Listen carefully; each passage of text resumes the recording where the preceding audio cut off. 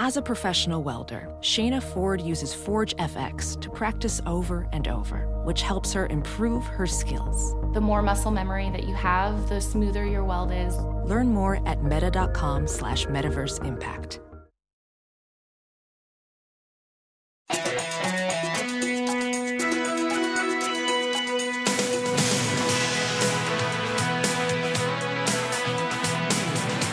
Welcome to Hollywood and Levine. I am Ken Levine, your jovial podcast host. This week I want to talk about Cheers, and it's hard to believe that Cheers premiered 38 years ago this month.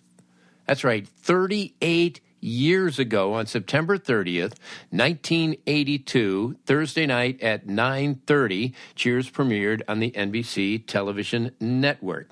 And, you know, we look back, and it was a major milestone, but at the time, we were the world's best-kept secret. And 11 years later, the series would end with 84 million people celebrating and watching. But the night of its premiere, it was just about 50 of us sitting in the back room of a restaurant, and that's what I want to talk about this week on Hollywood and Levine, the opening night of Cheers. Well, the ratings the next morning were dismal. And they would stay terrible for an entire year. But none of that mattered. On that night, September 30th, 1982, the show was actually going to be on the air. Now, the script, a brilliant script, and to this day I maintain it is one of the best pilots ever, written by Glenn and Les Charles, and it was directed by Jim Burrows. And the three of them combined, they had their production company. They all worked together on Taxi and before that at MTM. And they were put together and they had a deal at NBC to create a show. And they had a guaranteed 13 on the air. And this was 1981. And they came up with the first draft of Cheers, but it took an extra year for the show to get on the air. Why? Well, why do these things always happen in Hollywood? There's a Writers Guild strike. That's why. There was a big WGA strike in 1981, and so that pretty much put everything on hold. But the good news for the Charles brothers and Jimmy is that it gave them extra time to cast. They were able to really see lots and lots of people that they normally wouldn't have the opportunity to do. Because I'm here to tell you that normally during pilot season, it's like musical chairs. It's crazy because every show is casting within a 3 to 4 week period. Actors are going from one audition to the next. And in order to be approved by the network, a deal has to be in place beforehand so that if the actor gets the job, he can't just then hold up the studio. So deals are set before actors go to the network. And so there's all these deals being made, and an actor will come in at 11 o'clock in the morning and read for you, and you go, yeah, okay, this guy was pretty good. Put him down for a callback. Maybe we'll see him again in another week or so. And then you get a call an hour later from the casting director saying, he's up for another pilot at ABC, and he's going into the network at 4 o'clock. So if you want him, we have to make a deal to stop the ABC deal. And you're going, well, I like the guy. I don't know if I'm ready to commit to him, because if you make the deal and ABC says, yeah, that's who we pick, then that's who you got. So you're really kind of, playing Russian roulette here a little bit, because he could go into the network at 4 o'clock and I'd get it. And then he's, out on the street again, and he'll see you for a callback. But it could be somebody who you really like, and then he's gone at 4:30 because he was approved by ABC, and he's now in another pilot, and he's not available. Anyway, long story short there, the Charles brothers had ample time to do their casting. We first met with the Charles brothers early in the spring of 1982, David and I had a deal with Lorimar, and I got a call from Jim Burrows, who we knew from our MTM days of working on the Tony Randall Show. And Jimmy said, hey, me and the Charles brothers have this show. Would you guys be interested in coming in and producing it with us? And at first our thought was, well, we're producing our own shows. We're coming up with pilots and stuff. Well, why do we want to step back and do someone else's? But we said, yeah, sure, send us the script. We'll read it. And both of us read the script and said, oh, God, this is fantastic. We'd be idiots not to get involved with this. So we then went in to meet the Charles brothers. I know this is kind of a tangent. We'll get back to the actual first night in a few minutes. But first, there's, all of this backstory that we got to get through. So we meet the Charles brothers for the first time, and I remember it was an 11 o'clock meeting, and at 2:30 that afternoon, my wife and I were going to see the doctor. My wife was pregnant, and at the time, the doctor suspected that we had twins. And all I could remember sitting in that Cheers meeting with Glenn and Les was, oh, my God, twins. What am I going to do with twins? How am I going to handle twins? And, we answered questions and asked questions, and it was a very pleasant meeting. But really, it was secondary on my mind to the twins. So 2:30, we get the sonogram, and it turns out, no, it's only one, our son Matthew. And I'm very relieved, and I called David, and David said, hey, we just got a call from our agent that Paramount Business Affairs called her, and they're offering us a job on Cheers. And I said, oh, fantastic. And then I paused for a moment, and I said to David, could you do me a favor? Could you tell me what happened in that meeting today?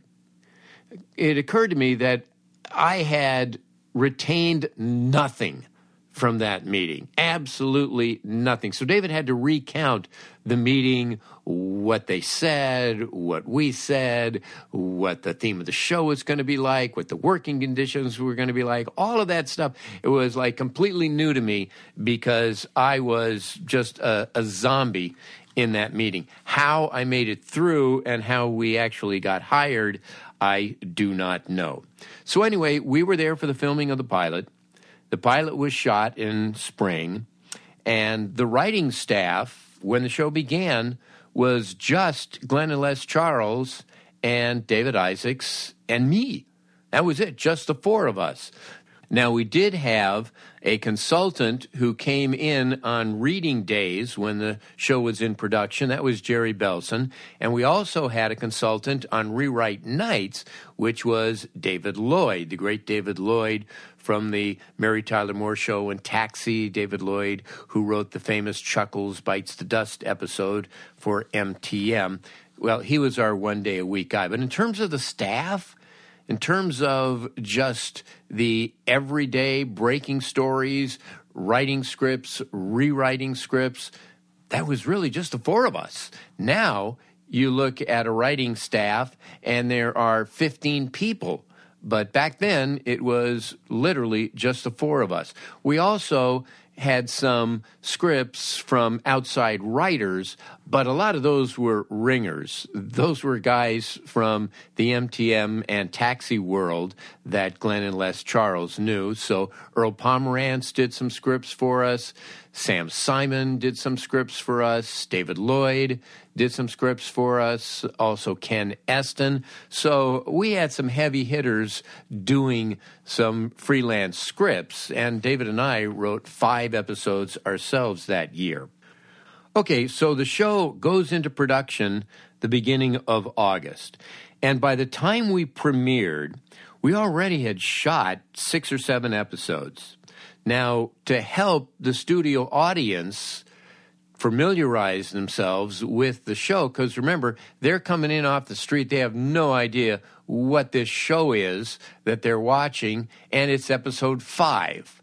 So we would show them an abridged version of the pilot. So between the editing of the pilot and seeing the abridged version of the pilot, I must have seen the pilot close to 100 times. I literally had it memorized, shot for shot, by the time it finally aired. Now it was September, and now the show was finally going to be shown to the world. I mean, I remember being so excited in the summer when a promo would air, and for a few fleeting seconds, there would be the bar on TV, just like the one that I see every day on Stage 25 at Paramount. It's kind of how I felt when I was a teenager, and there was an episode of the FBI that was filmed at the Woodland Hills Library, and I was coming out of the library that day, and they were shooting a scene, and the back fin of my comet, my Mercury comet, was in the shot. I actually saw it on television. It was truly unbelievable. So what do you do for the first night? Well, Glenn and Les and Jimmy threw a first night party at a very swank Hollywood restaurant called Chasen's. For several decades, Chasen's was the Hollywood hotspot. I mean, you could go any night and there would be Cary Grant or Jimmy Stewart or Ronald Reagan before and even during his stint as president of the United States. Elizabeth Taylor, they were all there. Steaks, and they had this like ice mountain of seafood. They were known for their chili. It was the Hollywood hotspot for, like I said, 20 years or so. So we all walked through the restaurant, and our party was in the back room where there were 6 or 7 large tables set up, and there were 4 or 5 large TVs strategically placed around so that everybody could see them. And we all dressed up, okay? It was jackets and ties, dresses for the ladies. I mean, if you were going to bump into the President of the United States at the bar, you had to look nice, okay? Well, Cheers, in general, was a very dressy show. We always wore jackets and ties on the stage on filming nights, and anytime there was a first night party or a Christmas party or a closing night party, whatever it was, you dressed up. You looked nice. So we all arrived at 6 o'clock at night for cocktails. I did not see Reagan that night, but I did see Carol Lindley. Mood was very high, as you could imagine. The reviews were in, and most of them were very positive. There were a few pans. I'll be honest with you. There were a few pans. It was not universally loved, but basically the show was praised. And hopefully that would bring us some viewers. Certainly not the print ad that NBC took out that day. Oh, Christ. It was this full-page ad with like a drawing of the Cheers cast, and all over the ad in big block letters was ha, ha, ha, ha, ha, ha, ha, ha, ha. H-A-H-A-H-A. Just embarrassing. It's like, see, this is a comedy. This is a comedy, people.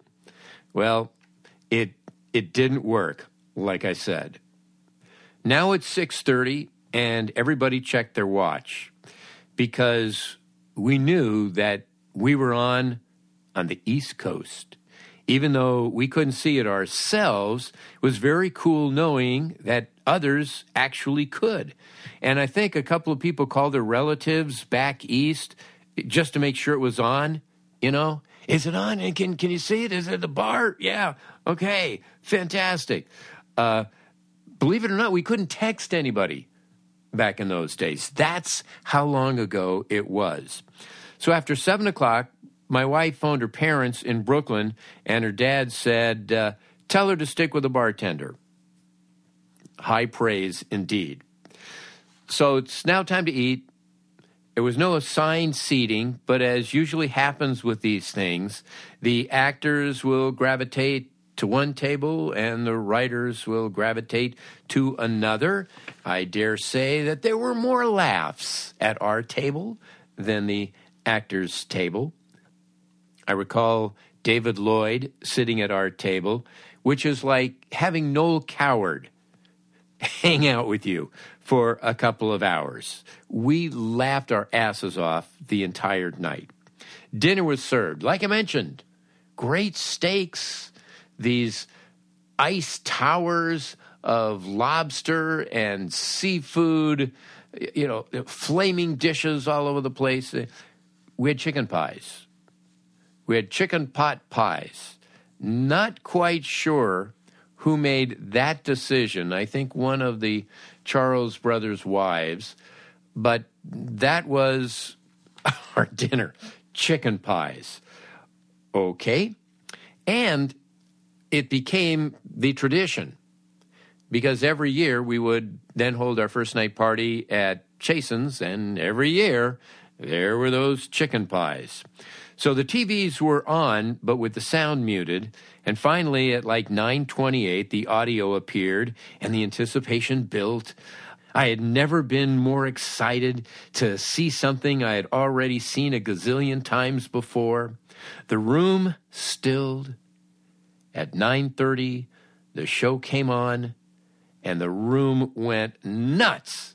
As each credit rolled, another big cheer went up. Each actor entered and received huge applause from everybody in the room. Forget that the rest of America at this time was going, so who's this clown?